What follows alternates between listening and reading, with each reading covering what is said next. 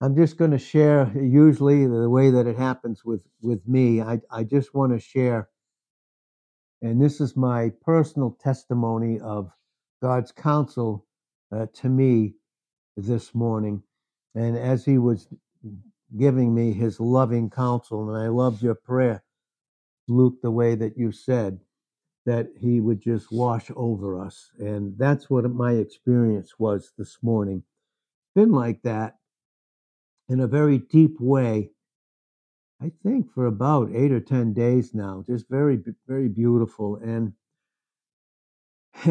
just the way that God has been just personally expressing and washing over me his love for me in a way that I've just never experienced before.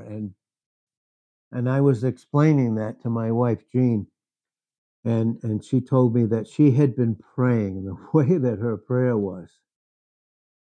And I just think sometimes the way that God has given her a gift of writing and expressing him to others.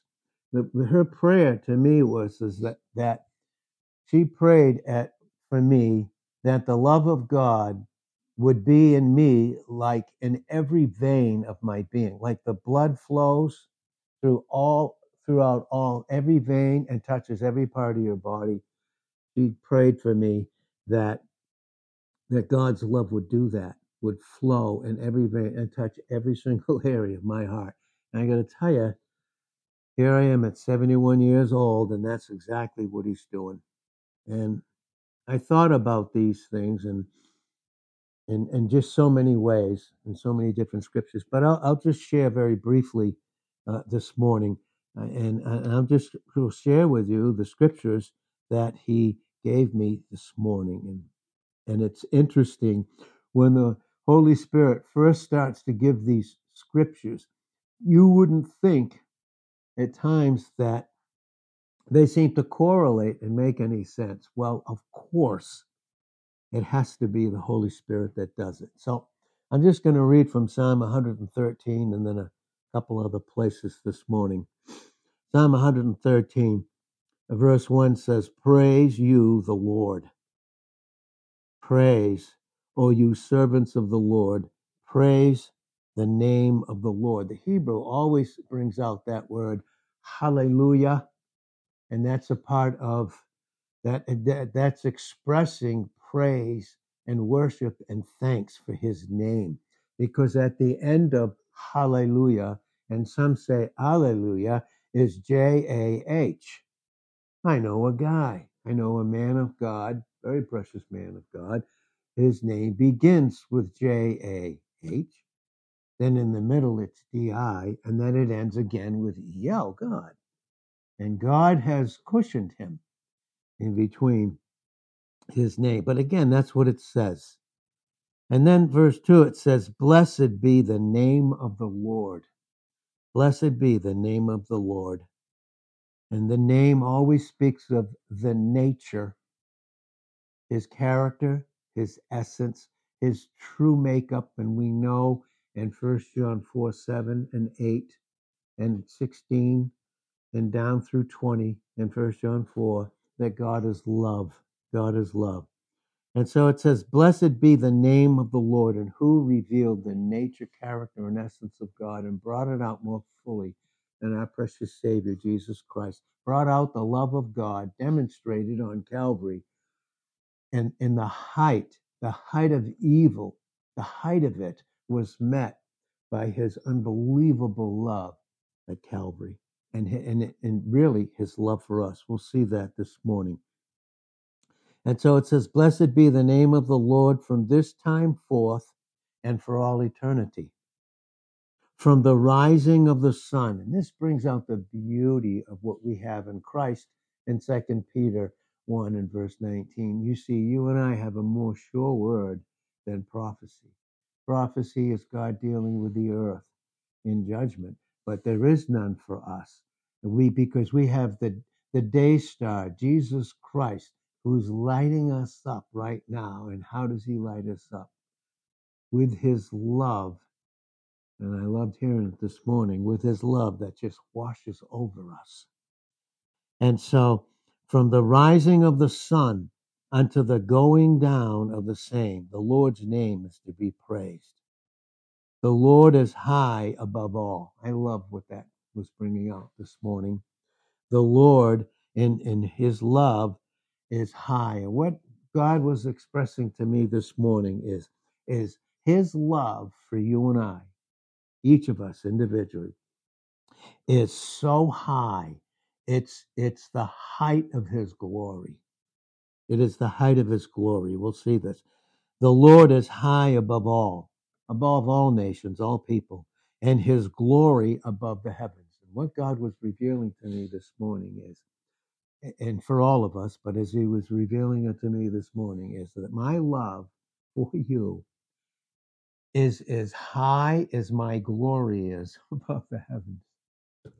And when we think of the glory, we think of how Jesus Christ in John 1 and verse 1, it says, in the beginning, and this is bringing us into eternity, the Word, in the beginning, the Word, and the Word with God. And again, that word with is the Greek word pros, P-R-O-S, and that means that love that the Father had with his Son and never stopped being, even when Christ came out and put on humanity in John 1 and verse 14, where he tabernacled himself in humanity, made like us, but without a sin nature in Hebrews 4 and verse 15. So he could declare to us that love once it enters into our experience, because we've been positioned in him through receiving him as our Savior, that nothing can disturb or distract that love.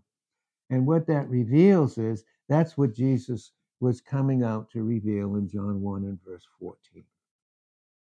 And the Word was made flesh. The Word was made flesh, and he dwelt among us, and we beheld his glory. And that always has to do with the height of God's nature, character, and essence being propitiated through Jesus Christ, so that God could offer him as a substitute for us, whereby we would be reconciled to a love that nothing can disturb or distract when our experience is the equal of our position. And this is where we grow in 2 Peter 3 and verse 18. And we're going to see this in a beautiful way, that the Lord in Psalm 113 verse 4 is high above all nations, and his glory is above the heavens. That's how much he loves us. That's how much in Ephesians 2 8 through 10, you and I are saved by grace through faith dependence, and even that not of ourselves, but it's a gift of God and not of works. You see, it's not of works, lest any man should boast. For we are his workmanship, created in Christ Jesus. Created in Christ Jesus unto these works, the works that were finished for us from the foundation of the world, that you and I should walk in them. Walk in them. And what are we walking in? A love. God's love. And his justice has been met in propitiation. And his love for us is above the heavens, which is his glory, which is the accomplishment of it and the freedom of his love, to love us without anything disturbing or distracting us. And that's why it says in Psalm 113, verse 5, who is like unto the Lord our God? Who is like our precious Lord and Savior, Jesus Christ? What is it like that he gives us a father? And he gives us that father in John 20 and verse 17, a father that loves us deeply with a love that's without change, that you can't add anything to his love and you can't take anything away from it. No, because it came at such cost to him through giving us his precious son and then giving us our true teacher, the Holy Spirit, in 1 John 2:20 and in 1 John 2:27. We don't have a need that man teaches us. You see, a man can't teach the love of God. They cannot until he expressed. He understands it and has intimacy with it and acquaintance with it. And that's what Ephesians 4 and verse 8 says, that the gifts that the men that God gifts, that he gives as gifts to the body of Christ, the men themselves are ones that are attached to Jesus Christ, where that love can flow through grace and bring out the truth of Christ, who glorified the Father, and his love goes above the heavens. So who is like the Lord our God, who dwells on high, who humbles himself, who's humbled, who humbles to behold those that are in heaven and in those that are in the earth. And this is what he's done to each of us. And this is 1 Samuel chapter 2, verses 6 through 9 brings it out very beautifully there. He raises up the poor, those that are bankrupt in themselves. He raises up the poor out of the dust. He raises those that don't have money and could never buy that we can come and buy without money because the cost has been met through Jesus Christ. In Isaiah 55 and verse 1. And in verse 2, we don't have to try and spend money on something that doesn't even come close to the treasure that Christ is in us. In 2 Corinthians 4 and verse 7, he raises up the poor from the dust, out of our dust nature. And the psalmist cried out in Psalm 119 and verse 25, quicken me. With what? With your love through grace, with that love that does wash over us constantly. And this is it. This is our true character. We are loved ones. And that's brought out in 1 John 1 and verse 7. We walk in the light of his love. And we experience what that love has accomplished. And that is teaching our character, not how we behave or don't behave, but our true character. And that brings that out beautifully there. And he raises up the poor out of the dust. The psalmist said, quicken me, give me life, liven me, lift me up with your love, because my soul is cleaving to the dust. My soul, my self-consciousness cleaves to the dust, that fallen nature of our humanity. And then he lifts up the needy. He lifts up the needy, and all of our needs have been met. In Philippians 4 and verse 19, my God will supply all your needs, singular, according to the limitless riches of the love and grace by Jesus Christ and to us by the power of the Holy Spirit. And we see this. He raises up the needy out of the dunghill, and that's where he took the Apostle Paul. He said, I count everything in Philippians 3 and verse 8. Everything in comparison to Christ, the treasure in the vessel in 2 Corinthians 4, 7, is nothing but dung. They are dung. They are, in Deuteronomy 29 and verse 17 and 18, they are dungy gods compared to the beauty of his love and his grace, which brings in the truth and reality of our proper image and our proper identification. You see, because we are in Christ, we are never to identify ourselves outside of anything other than the love of God, because that is the equal of our true character, something that we will grow in and learn in eternity, face to face with Christ in 1 Corinthians 13 and verse 12. And we will learn it, and it will pass knowledge in Ephesians 3 and verse 19. And that simply means we will never come to the end of how deeply God loves us, because his glory is above the heavens. And so who is like the Lord, that raises up the poor out of the dust, lifts the needy out of the dunghill, that he may set him with princes, even with the princes of his people. And he's made us like princes. Jesus, he is our Lord and Savior. He is the bridegroom in Revelations 19, 7 and 9. He's the bridegroom. He's the head in Colossians 1:18 and 2:19. He's the head of the body, of which you and I are members, in Ephesians 5:30 and 1 Corinthians 12 and verse 27. In particular, each one of us has a particular expression of the depth of the glory and the height of it, of his love that he loves us with. And he sets us among the princes, and we gather together around. Yes, he's the king, but he's so much more than that to us, although it's beautiful in the way it says. And because on his thigh, as we come back with him in Revelations 19:11-16, he is King of kings and he is Lord of lords, and we come back with him. And so he says this in verse 9. It says he makes the barren woman to keep house and to be a joyful mother of children. Oh, praise the Lord. Oh, praise the Lord. You know, he made the barren. Didn't he? Didn't he make Sarah in Genesis 18:12-14, and then Genesis 21, verses 1-6? She was barren, she was helpless, she was hopeless, and she had an adversary that constantly came against the love of God for her as she had to patiently wait, and how the enemy comes in against us to do away with the love of God. We have an adversary, and he cannot stand God's love for us. You see, he can't change it positionally in 1 John 5 and verse 18. Even sin cannot touch my relationship in Jesus Christ. So he goes after the experience, and the proper experience is supposed to be, as we grow in it, the equal of opposition. And opposition is in Christ, in God, whose glory is above the heavens, is above it.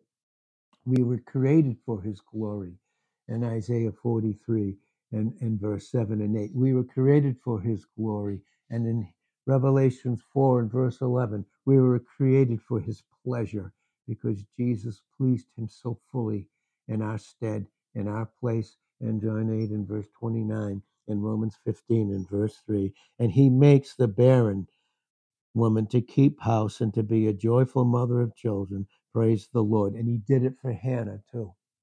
And we're gonna read those portions.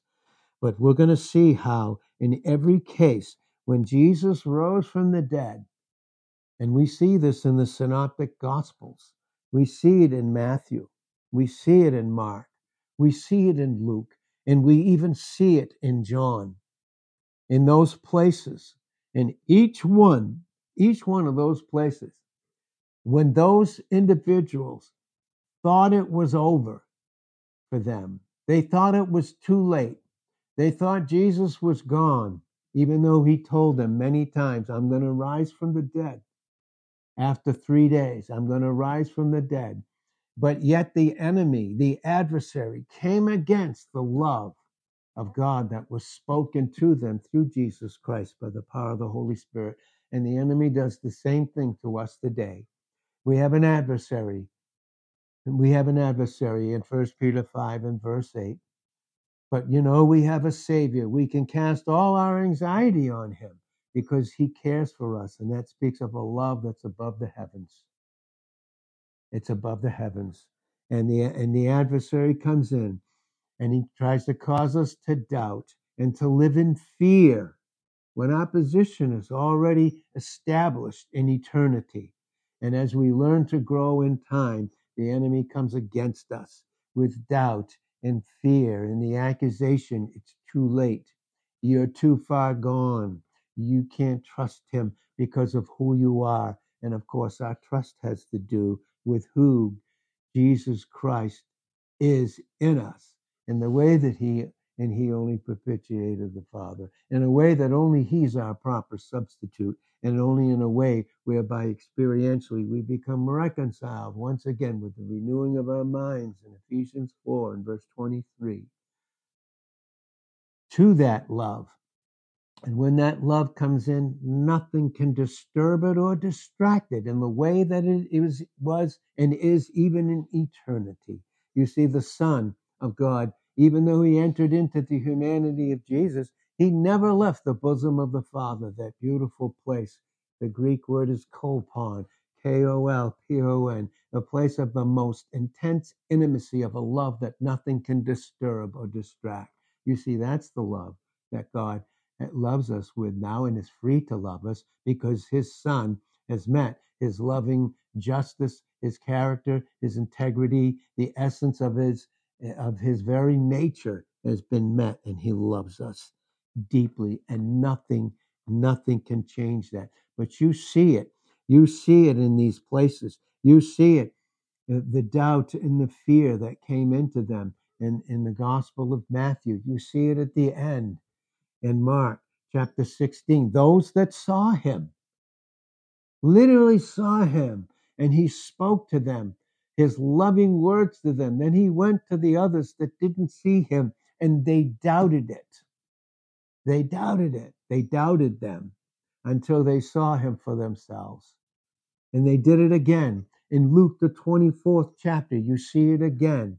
They doubted. They doubted those two when they told him. And we see it again, even in John, the 20th chapter, with Thomas, who was a type of doubting Israel to this day. Until he comes and until I see the prints in his hands and in his feet and in his side, I won't believe until I see him. And of course, what Jesus says to us through the power of the Holy Spirit, and speaking in terms to us of a loving Father, says, blessed are those who haven't seen him and yet believe. And they doubted, but it didn't change his love for them, and it doesn't change his love for us. You see, it doesn't change it. And we see in all those places. And then I saw this story, and I was thinking of others here and of myself. And I love this, when God finally gets me into his presence, and his love washes over me, as we heard in the prayer that Luke so beautifully brought. As it washes over me, I lose everything about the old. I'm instantly in his presence, and instantly I'm free to think of others. And this is 1 Samuel, the first chapter. We see this in verse 1. Now there was a certain man of Ramathaizzo, and his name was Elkanah, and he was the son of Jeroam, the son of Elihu, and the son of Tohu, the son of Zuph, of an Ephrathite. And he had two wives. The name of the one was Hannah, and the name of the other was Peninnah. And Peninnah had children, but Hannah had no children. She didn't have any. And this man went up out of his city yearly to worship and to sacrifice unto the Lord of hosts in Shiloh. And I love that word, Shiloh. Shiloh is descriptive of the name of Jesus Christ as the Messiah to his earthly people. When he promised, doubting Israel, when he promised them, you see, our doubt at times that we can even doubt doesn't change the truth of God's promise that's immutable and unchangeable. It has to do with his love for us. And you can't change God's love for us in Jesus Christ, where we are seated in him in Ephesians 2:6, accepted in him in Ephesians 1 and verse 6. But Genesis 49 and verse 10, he told him, when Shiloh comes, there won't be a ruler to rule over you. There won't be a doubt about it until Shiloh comes. And of course, that's teaching about the millennial reign and how Christ will come and finally rule over his people. This is brought out again in Deuteronomy, the 18th chapter, and verses 15 through 18. But here it says, unto the Lord in the host of Shiloh, and the two sons of Eli, Hophni and Phinehas, the priests of the Lord, were there. Now listen, here's verse 4. And this is what he wants to tell us. He wants us to know this, that we can trust his love for us. That's taking care of our eternity. But he needs to reveal it in our growth in time.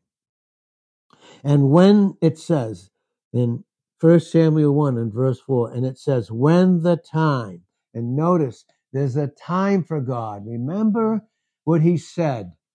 He said to Sarah way back before he ever spoke it here to Hannah. He spoke this. He said to her that you are going to have a son. I know as you look in yourself, it looks impossible. It looks like God has forgotten her. It's forgotten her, and that's what the enemy comes in. And God somehow has forgotten us. The only reality is that when we forget him, we forget that love that never changes. But he said to her, and he spoke the truth that she would have that in Genesis 18 and verse 12, verse 11, 10 and 11. But she heard what was being spoken to God through those men there, representatives of him, his messengers. And she heard it spoken to her husband Abraham, and she laughed in doubting. She doubted. But, and then when it was brought to her attention, she said, I didn't. But they said, yes, you did. But know this, he said, is anything too hard for God? Let me say this. Has Christ completed everything? Has he propitiated the Father? I mean, truly, is he our true substitute and our place of reconciliation? Then is anything too hard for him? Meaning, is there anything that we can't trust him for? In Genesis 18:14, no, but it'll return unto you at God's set time. You know, there's set times, and we've been taught by this, that his timing is as important as his provision. And there's timing. You see the spiritual warfare that goes on in Daniel the 10th chapter in verses 1 through 13. But when the time, see, time is so important. There was the time, you see this timing. There was a time when Christ was born of a woman under the law to redeem them. But there was a perfect time for that in Galatians 4 and verse 4. And so it says here in 1 Samuel 1 and verse 4, when the time was that Elkanah offered, he gave to Peninnah his wife and to all her sons and her daughters portions. And I want us to see this. We all have a portion and have been given an incredible portion that is for us as the church now, that is going to be revealed to us when we have our face-to-face meeting with Christ for all eternity, based upon 1 Corinthians 13:12, and based upon Revelations 2 and verse 17. We're going to feast on that hidden manna, and he's going to bring out the white stone, our true character, what he's accomplished in us in terms of fellowship for all eternity. But here, Elkanah gave to those daughters portions. Now here's what it says. And I was thinking of individuals this morning. But unto Hannah, notice this, but unto Hannah he gave a worthy portion, for he loved Hannah. And Hannah had to wait. She had to wait. But the Lord, because the Lord had shut up her womb, meaning he shut up that precious place in her for a desire to be met. You see, and God had to shut her up and had to remove things out of her life so that he could be her all. So that he could be her all. And our Lord is jealous in his love.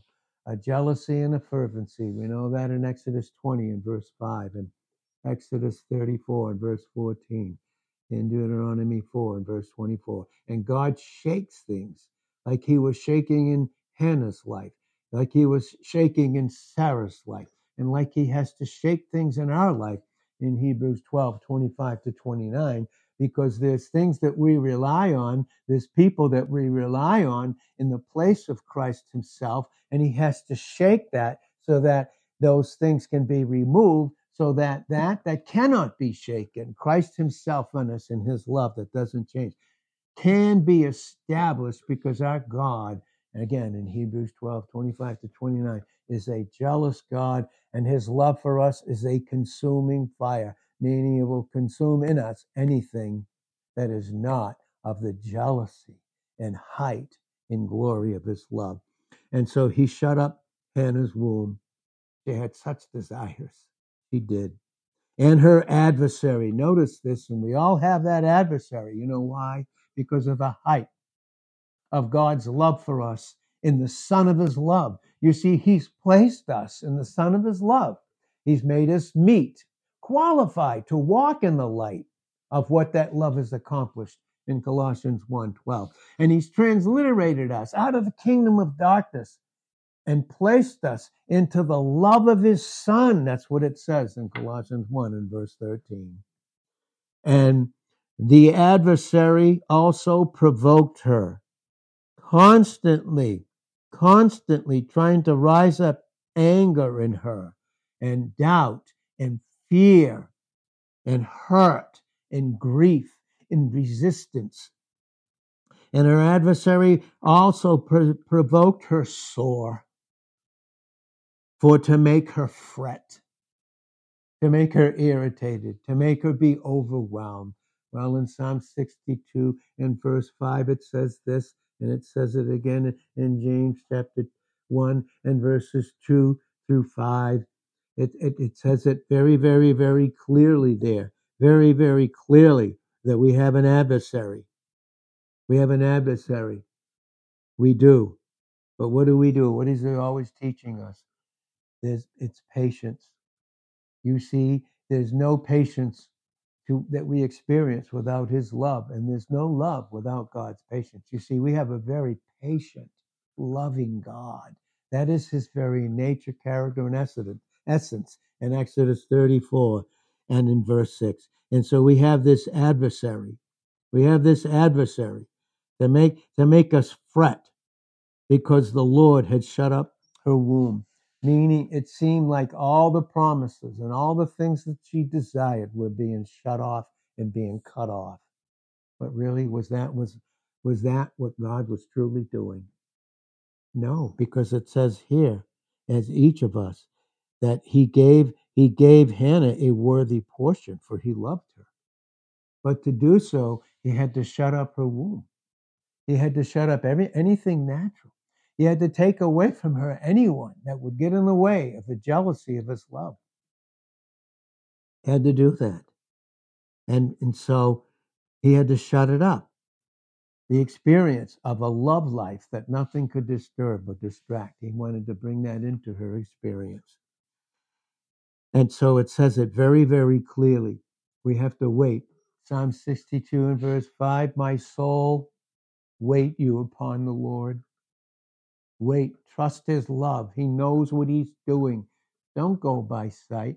Go by absolute faith in 2 Corinthians 5:7. Look away from all that would distract. Those things are the things that God is taking away that distract us from looking unto him and the depth of his love for us in Hebrews 12 and verse 2. My soul, wait you upon the Lord, for from him comes my expectation.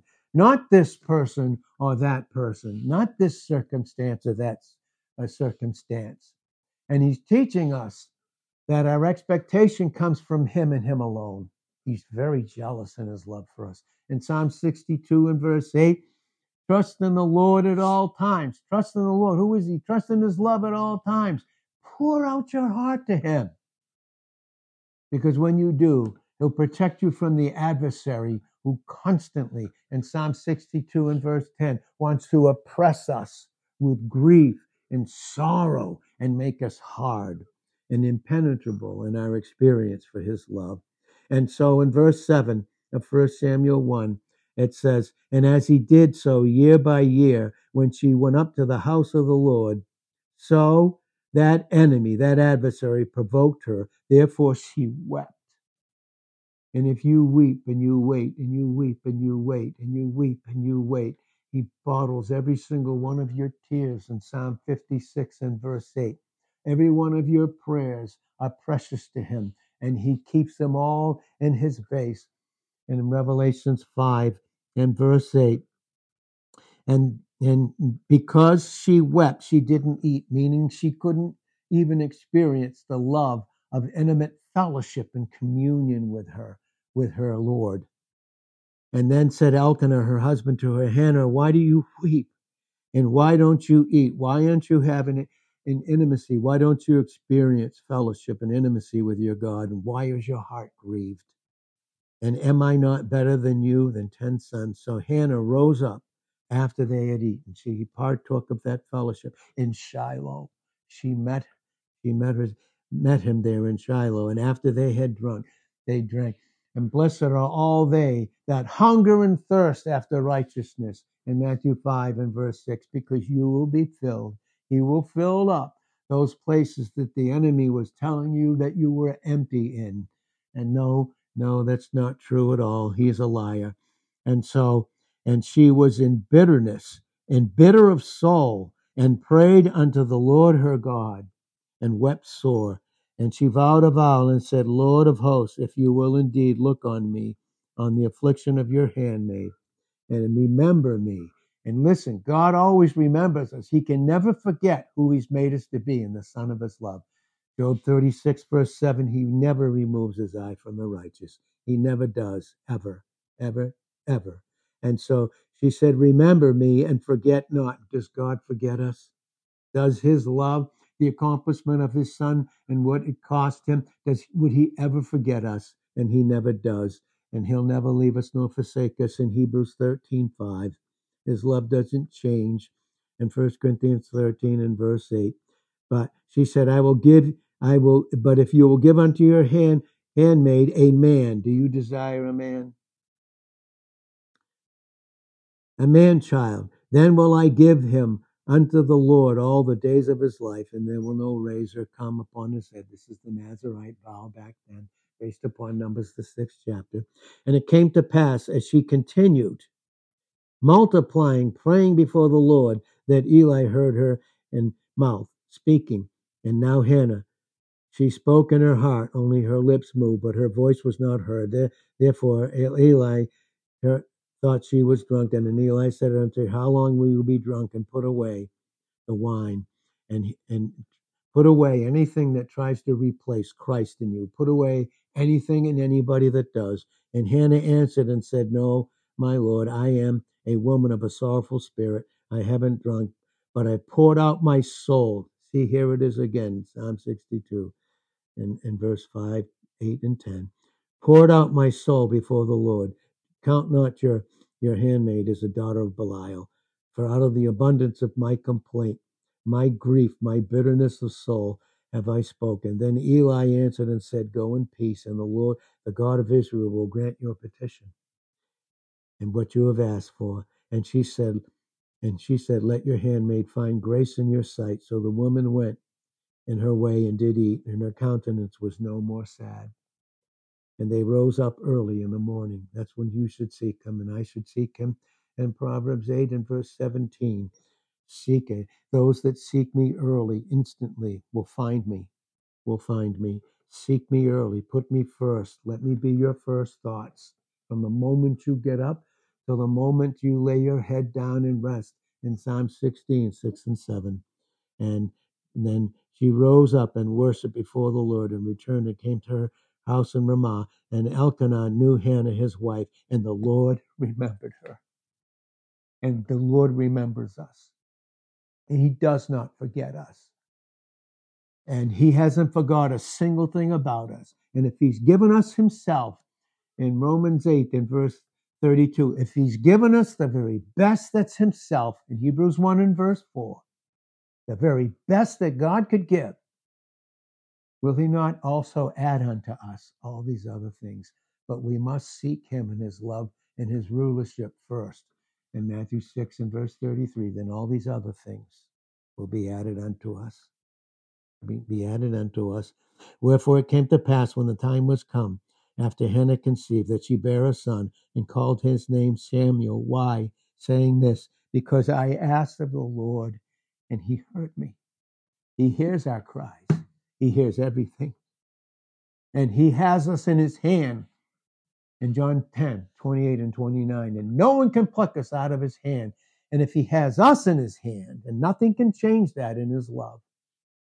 Underneath those arms that are underneath us, in Deuteronomy 33 and verse 27.